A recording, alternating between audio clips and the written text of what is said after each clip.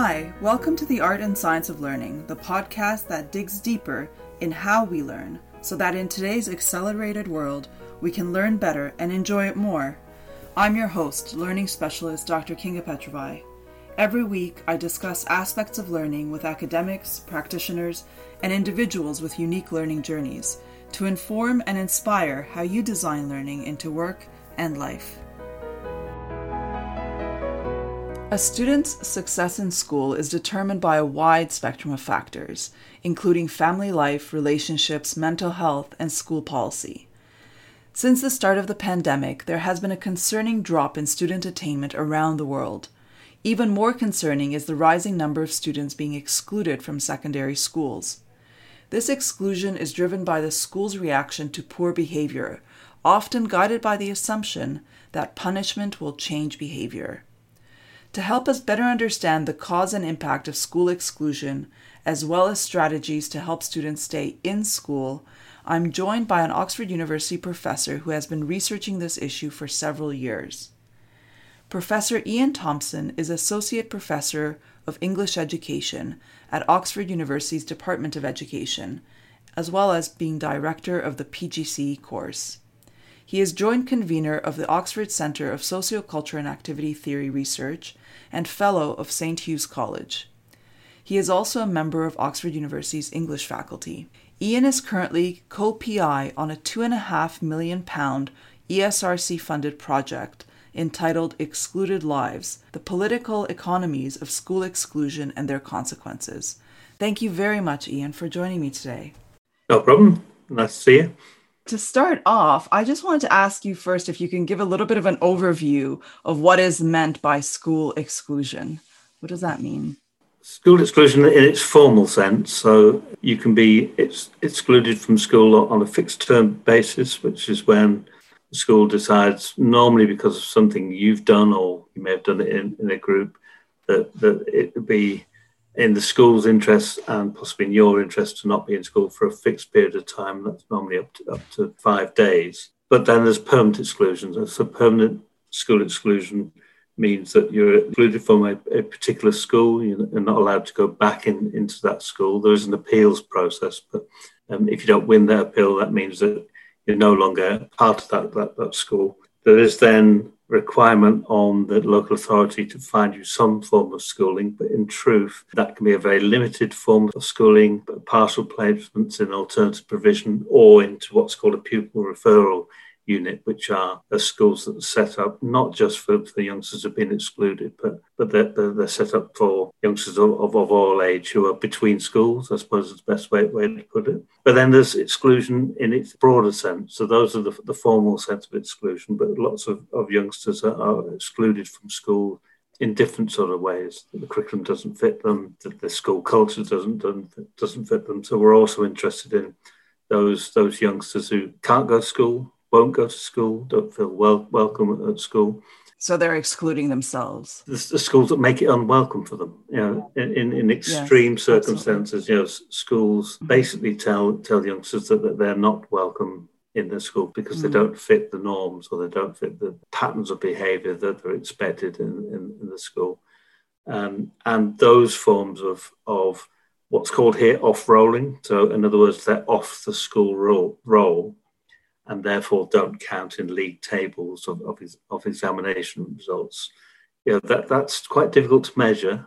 It is fairly rife across the system, particularly in England. What you were first talking about, then you would be excluded formally because of bad behavior or behavior that doesn't fit with the school's culture. Is that? Yeah, but I mean, it's interesting when you look at what people are excluded for, youngsters, and youngsters as young as 4 years old can be excluded from school. Wow. Though you're far more likely to be excluded if you're between the ages of 13 to 15. So 14, 15, the most likely ages to be excluded. But if you look at the reasons, sometimes it's for an act of violence.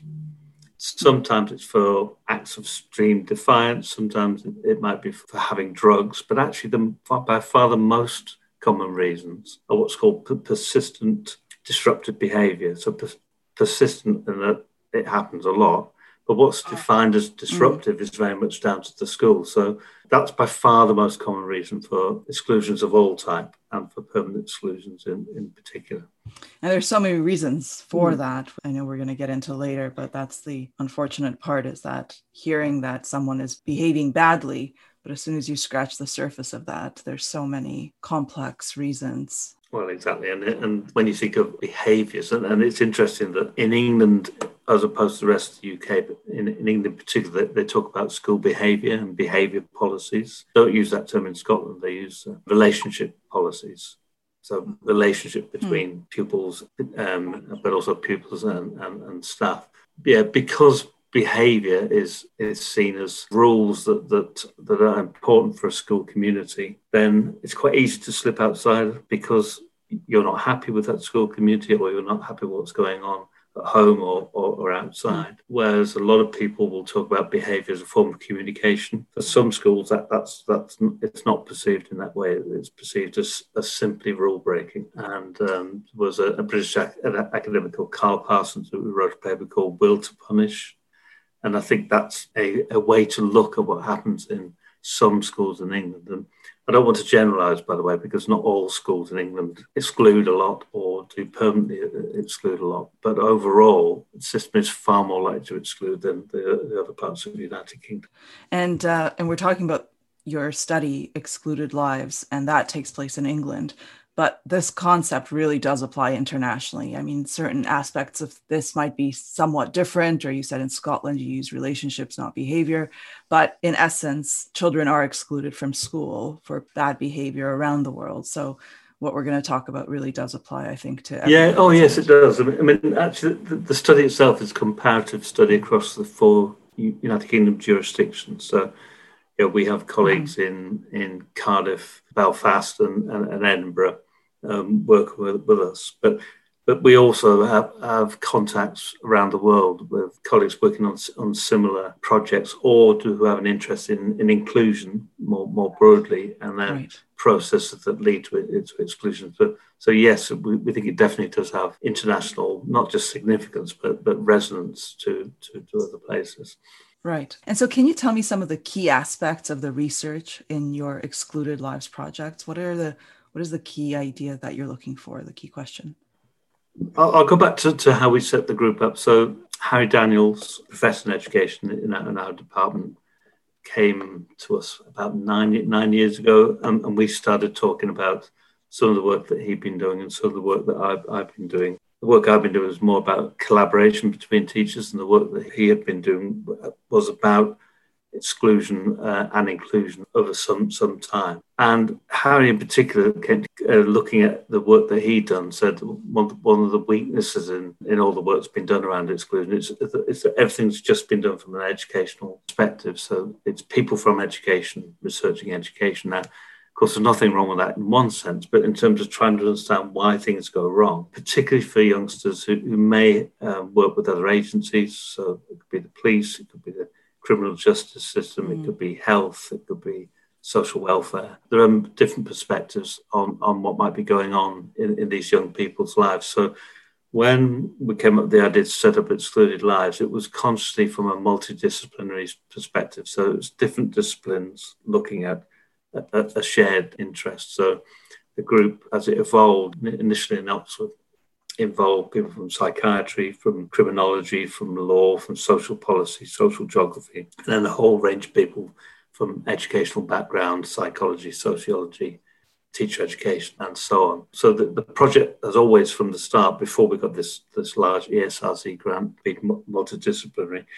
And then we added on the multi-site, because when we looked at exclusions in the United Kingdom, it's clear that, as I said before, England excludes far more than any other of the jurisdictions. And in the last published figures available, England excluded just under 8,000 youngsters permanently in a year, whereas Scotland, in their last published figures, were 3, not 3,000, but 3 youngsters. So massive differences. So we wanted to have that cross-jurisdictional perspective. Things are not as bad in England, in Northern Ireland as Wales, though they're the worst in both of those two jurisdictions than Scotland. We had a couple of small projects which were funded by John Feld Fund in Oxford, And that allowed us to look at patterns of exclusion in Oxfordshire and then patterns of exclusion across the UK. And that led to the large bid that I talked about before, the ESRC, which is a 4-year grant. And in that project, or this project that we're doing now, which is actually called the Political Economies of School Exclusion and Their Consequences, so a very catchy title. But the point of it is trying to get a more rounded picture of what exclusion is and what it might do and what the consequences are, not just for the young people, though that's the most important, but also for their teachers, their schools, families or carers, the community as a whole, and society as a whole. So the idea is we're looking at the landscapes of exclusion, so mapping how the policies and practices in each of the jurisdictions and within a large jurisdiction like England, the differences between local authorities and types of school, how they operate differently. Looking at the experiences of exclusion, so the experiences of all those concerned, particularly the youngsters, but also the professionals that they work with, families and carers, and so on. We're also looking at the economics of exclusion. So we've got a colleague from London School of Economics who's looking at the actual costs in terms of the cost to the individual. I get excluded, I'm less likely to get a job, I'm less likely to go into particular forms of employment, but also the cost to the family or to the carer who has to take time off work. The actual costs of alternative provision, which are astronomically expensive. So it's not that exclusion is a cheap option for society. It's actually a problem at the time, and it's a problem long term as well. So, and we're doing all those levels of analysis, which work through work packages at both a cross-jurisdictional and multidisciplinary level. Oh, that's fantastic. Yes, exactly. Because when a child, and you were saying that there's so many costs, of course, the cost to them of not being able to get a good job, but all these other provisions of some forms of government support. Yeah. Also, if you're not in school, then you're more likely, I would assume, to be somehow encounter the police, possibly. Yeah, I mean, you're definitely more vulnerable. If you're not in school, the chances of you getting involved with people that you probably shouldn't be involved in are much higher. You're much more prone to targeted by gangs, for example, or by other predatory groups. So, yeah, the dangers of not being in school, either because you're self-excluding or because you're being excluded by the school system, are very real, both at the time but also long term. And so what are the key factors that impact a student to be excluded? I mean, there's definitely a lot of different factors, but what have you found to be some of the top reasons? Well, I mean, maybe the best way to answer that is talk a little bit about the work we did locally in Oxfordshire. So we talked to some youngsters who've been excluded either permanently or on fixed terms on many bases, and who were in some form of alternative provision. We tried to look at their timeline. So what had happened over the time that they'd been in school. When did they start getting in trouble? When did they start getting fixed term exclusions? What else was happening in their life? Who they were talking to, who they had contact with in terms of other services and so on. In almost every occasion, it was one or two traumatic events that had set off a series of events which then escalated quite quickly. So the youngster might have had very limited problems when they were in primary school. Something had happened, like someone had a major trauma in the family, a death, or someone had been sent to prison or something like that. And things escalated quite quickly at that point. So the youngster had lots of contact with different services, but the services weren't necessarily meeting together or talking together, and not necessarily with the school. So the school didn't necessarily know something had happened. So I suppose what I'm trying to say is that it's not something within the child, which is the danger of saying, this child is just naughty, this child can never behave. It's a combination of factors that can lead to them displaying behaviours which are seen as problematic, but actually are really that cry for help. I mean, there are categorizations of youngsters who are far more likely to be excluded, which is another way of answering the question. So the biggest group being youngsters with special educational needs. And often special education needs that are not met. The schools might know they need special help, but the actual need hasn't been identified and the provision hasn't been provided for that youngster.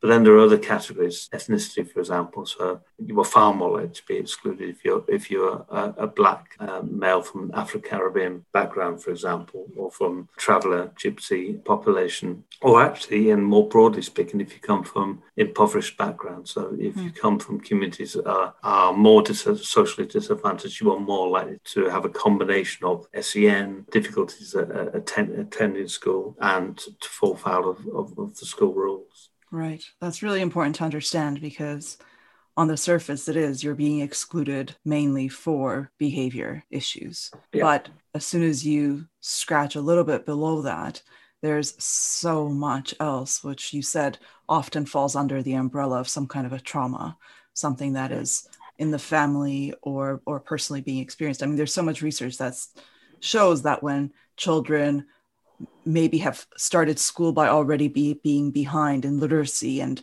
not being able to read, they show bad behavior because they're feeling very vulnerable and embarrassed, even sometimes not being able to see the board. Yeah. It's not identified as a visual problem, rather the behavior that gets picked up. And I mean, it just goes on and on with so many other issues that need to be addressed. And often learning is excluded, is separated from these issues. But how people learn and their ability to learn is very much dependent on these traumatic or challenges that they have. I mean, it's interesting you picked up on literacy. I mean, language communication difficulties in a broad sense, probably the biggest form of SEN that the youngsters who are normally share. But that can mean a lot of things. So it might be a social, not being able to socialise, acceptable. So saying things inappropriate to an adult, for example, that you might say to the playground, but in the classroom, and not knowing what is appropriate. But as you say, also once you fall behind, so if you're falling behind in literacy, what do you do in the classroom, which becomes increasingly difficult. And from the youngsters that we've spoken to, when we ask them things like, do you feel safe in school? Do you enjoy school? And the thing that they hate most is being humiliated. Is being put in a position where they're being laughed at or feel they're being laughed at. They are literally being laughed at. And so in that situation, trying to find things that make you not laughed at is a very interesting form of communicative behaviour. So, tasks too difficult in my classroom, what do? I try and change things. I create a disturbance. I'll do something differently so that I'm not put in a position where I'm going to feel humiliated. Right. Do you find that there's a gender divide as well with exclusion? Because so often the research says that, for example, learning difficulties often show up in girls as being internalized, not talking in class, whereas in boys, it's showing as behavior or being funny or being disruptive in the class. So it often gets missed in girls because they're quiet. Yeah. And then it gets misdiagnosed in boys because they are disruptive. Are you finding this in your research? I think that is very true. You are more likely to be excluded if you're a boy. That is true. But actually the rate of exclusion for girls is rising, and particularly amongst teenagers. But I think that the point that you made, that girls are less likely to be diagnosed with SEN and particular forms of SEN because they tend to be quiet, is certainly borne out by recent research. So a lot of research, diagnosis of autism, for example, are very late in girls. Far less likely to be categorised in that way and given, therefore, subsequent support. Yes, I think there are gender aspects, both in terms of who's excluded, being more likely to be male, but also who's not diagnosed and not helped, more likely to be female. So yes, I think those are important and worrying aspects of exclusion. Absolutely. And so you were speaking about trauma being a huge underlying factor. And with this year, with the pandemic, have you noticed any kind of difference? There's a lot of families going through a lot of very difficult times, which of course contributes to the child being in a stressful and traumatic experience, possibly.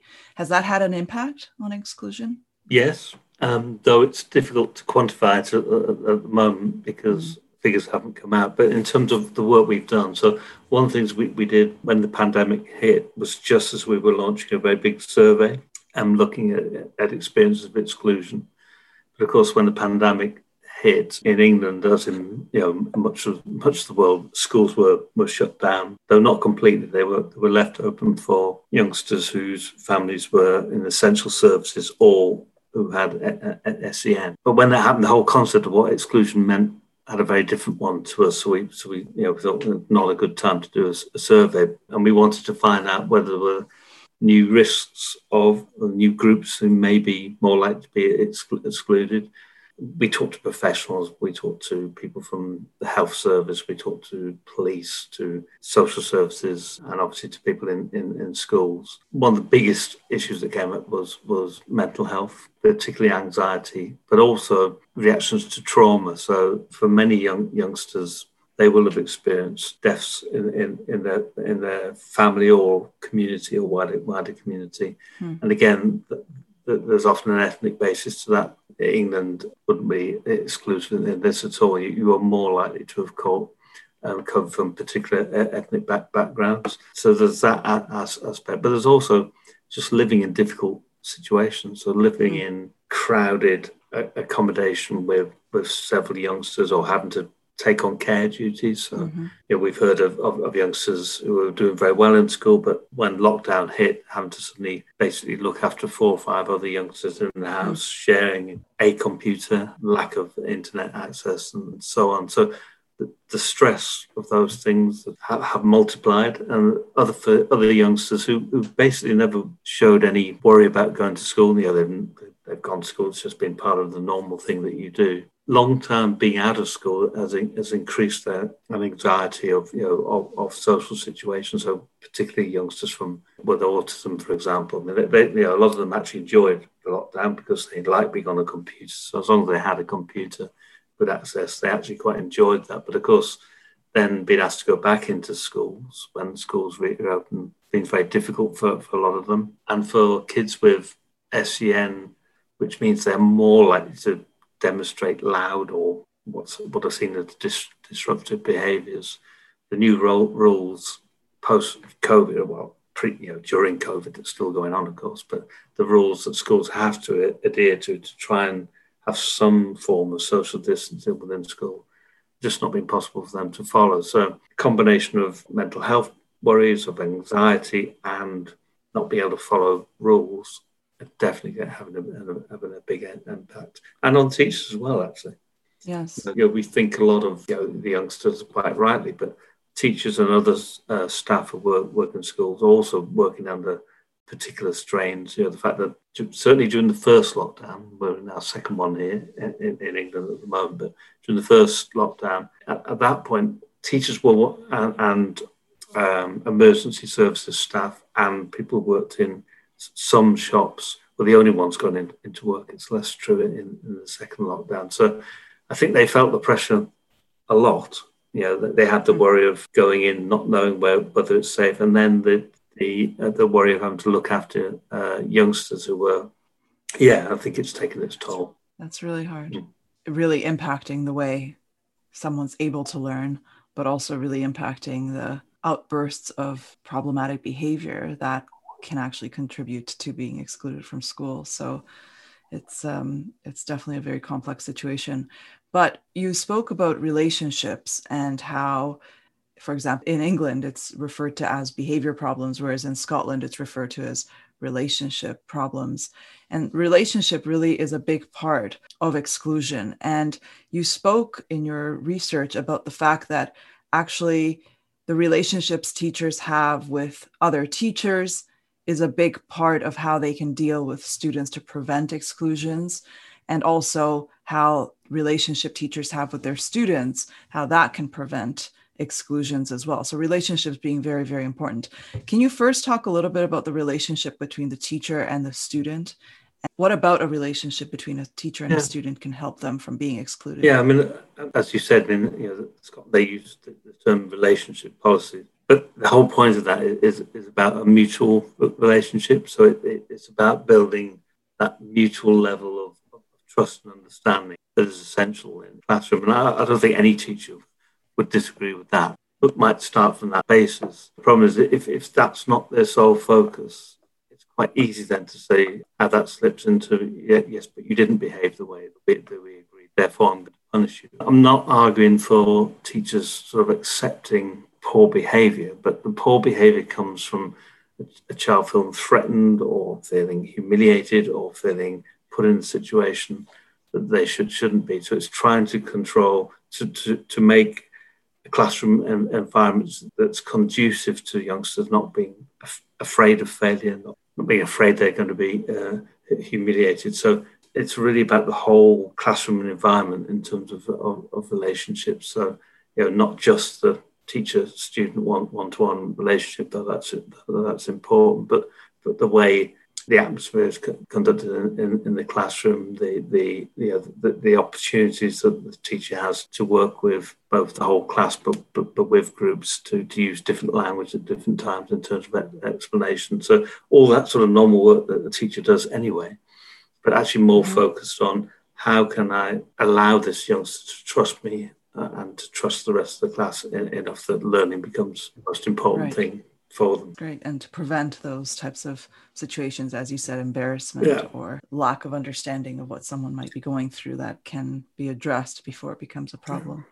What I found really interesting is that you said that teachers that have networks outside of their own department, so with other teachers from other schools, that they are better equipped to help children not be excluded from school. So their own networks and their own relationships with other professionals outside of their immediate surrounding. So how does that play a role in it? What is important about that network? I mean, the kernel of this idea came from some work we did with a group of secondary schools who were concerned about their professional learning communities. They actually used language, which you may recognise from work of Hargreaves and other people. But they said they had these professional learning communities. But actually, when we looked at the schools, all of them met in some ways and all of them had discussions, but in some of the schools that was a very top-down thing. So here's what the school said should be learned in these communities.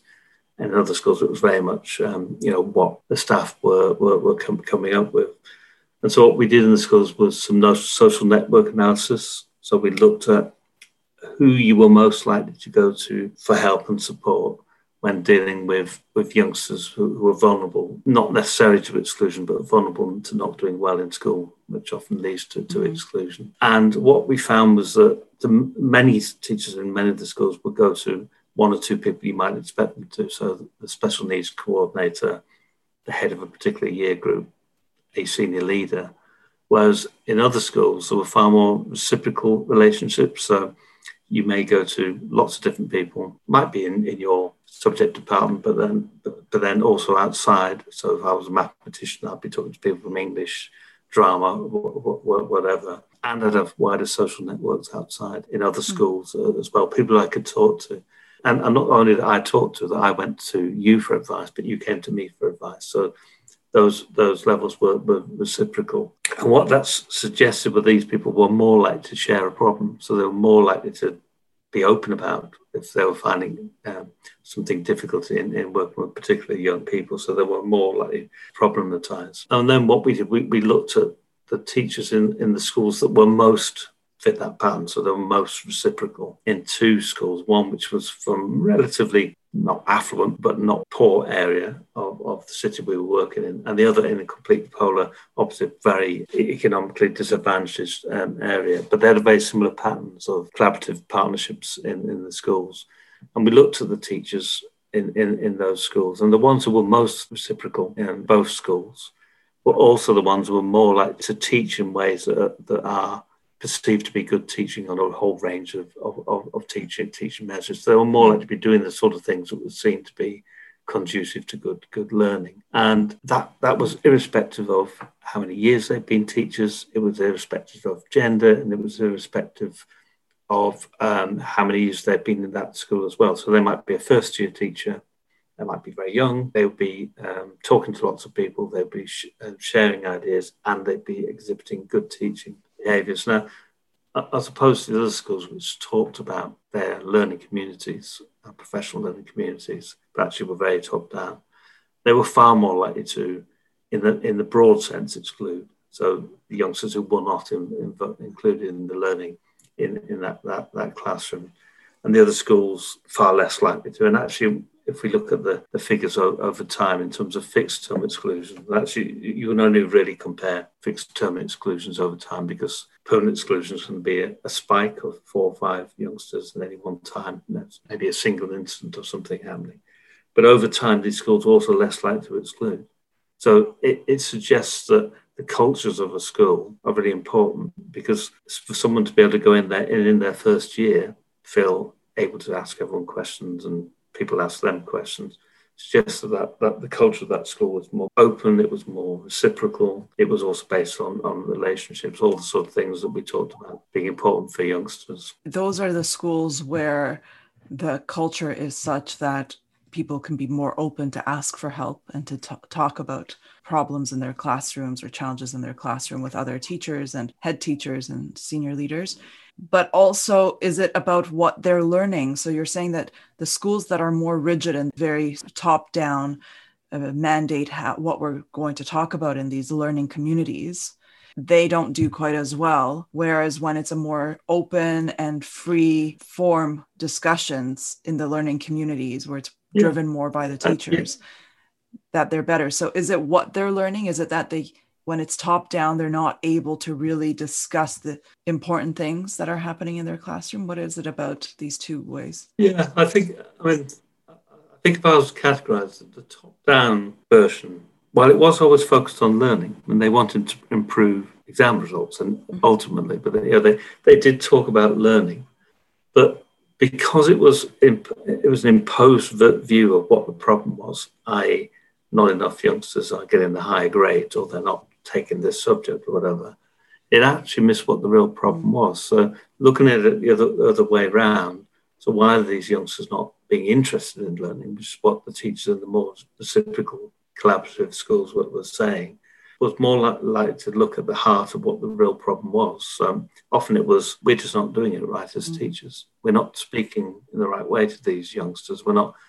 Or we're grouping them wrong. So one of the things that, particularly in one of those 2 schools I talked about, the teachers said was, we realised actually that we were breaking up kids because we saw them as being disruptive. We put them together. So a child that exhibits certain behaviours was never allowed to sit with their friends. But actually, by readdressing that and finding that actually they were much more likely to behave if they were with their friends, because they wanted to be humiliated in front of their friends. So put them into group work, they were going to talk, not necessarily always on task, but they were going to talk in an area or a group that made them feel safe. And so it's about reversing what the problem is. It means you're more likely to understand what the problem is. There's lots of studies in education and in other disciplines that said the importance of emotional well-being for learning. You're not likely to learn very well if you're not feeling very happy about yourself or your social milieu. So understanding that that's what the root of the problem is, I think that's why those schools do better. It's really important. So although this is a very big and complex problem, what kind of tips would you have for schools and teachers on taking first steps towards trying to address this issue of exclusion and trying to understand and help students? Well, I think the first tip is to step away from what some schools use, which is sort of no excuses policies. So the sort of zero tolerance type policies, which some schools use on the grounds that they do it because they're trying to protect the rights of the majority of students in the school. So the argument is, if there are some students who are disruptive, they're harming the learning of others. And as soon as you start saying that, then you're always going to have some people who are outside the norm. So you're more likely to exclude them. Now, if you turn the question around and say, why is it that some students don't feel happy in the school and are behaving in the ways that they are? I think that's the first step to actually minimising unnecessary exclusions or exclusions that could have been prevented. Maybe the better way to put it. So I think that's the first thing. To have policies that are more based on relationship. I mean, even use the term relationship. Scotland has not got less poverty than England or Wales or Northern Ireland. It's not got areas without social deprivation, for example. But by just addressing the problem differently, they have made huge advances. And it's not just in exclusion, actually. I mean, Glasgow, for example, used to be one of these most hit in Europe in terms of knife crime. They addressed it in similar ways in terms of looking at what the problem is and why youngsters were feeling the need or being coerced, whatever it was, into carrying knives in the first place. And by addressing the problem rather than seeing the children as the problem, rather than the problem itself, they've managed to reverse that. So they exclude less, less likely to have social problems outside of school as well. Yeah, I think that's the first step. And then being open, staff being open, having the cultures where if you are having problems as a teacher, you feel it's fine to go and say that to someone else and get feedback and not be told, well, you should have learned that when you were in your initial teacher education or whatever. So yeah, it's about creating a culture which is open and honest, and therefore to address problems. So very supportive and continuous conversation, continuous learning in what everyone's experiencing. That's really fantastic. Well, it certainly is a huge issue around the world. And I think that definitely applies everywhere, that relationships and understanding where problems begin and why they're starting is absolutely critical, and being able to talk about it. So before we end, I would like to ask you for a recommendation, a book or an article or something that inspires you. In terms of the theoretical thinking, I think that we're doing behind Excluded Lives, I would look at Carl Parsons' article, The Will to Punish, which is actually quite an old article. It was 2005, I think. I think that would be a good way to look at it. But also, we are producing work ourselves. So we wrote a piece about special education and why the under the guise of being inclusive, England has become increasingly more likely to exclude. So with Harry Daniels leading on that one, which was called After Warnock, a piece.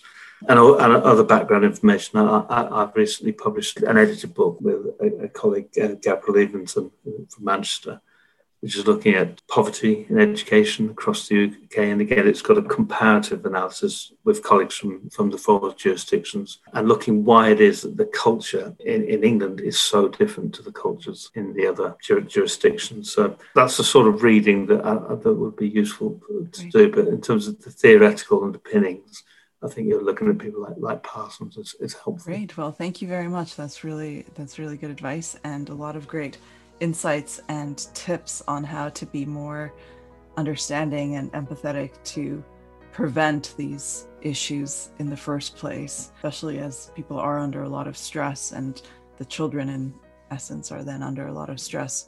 It's so important to know how to prevent it. So thank you very much for sharing your insights and your knowledge on this. I really appreciate it. No problem. Nice talking. Thank you.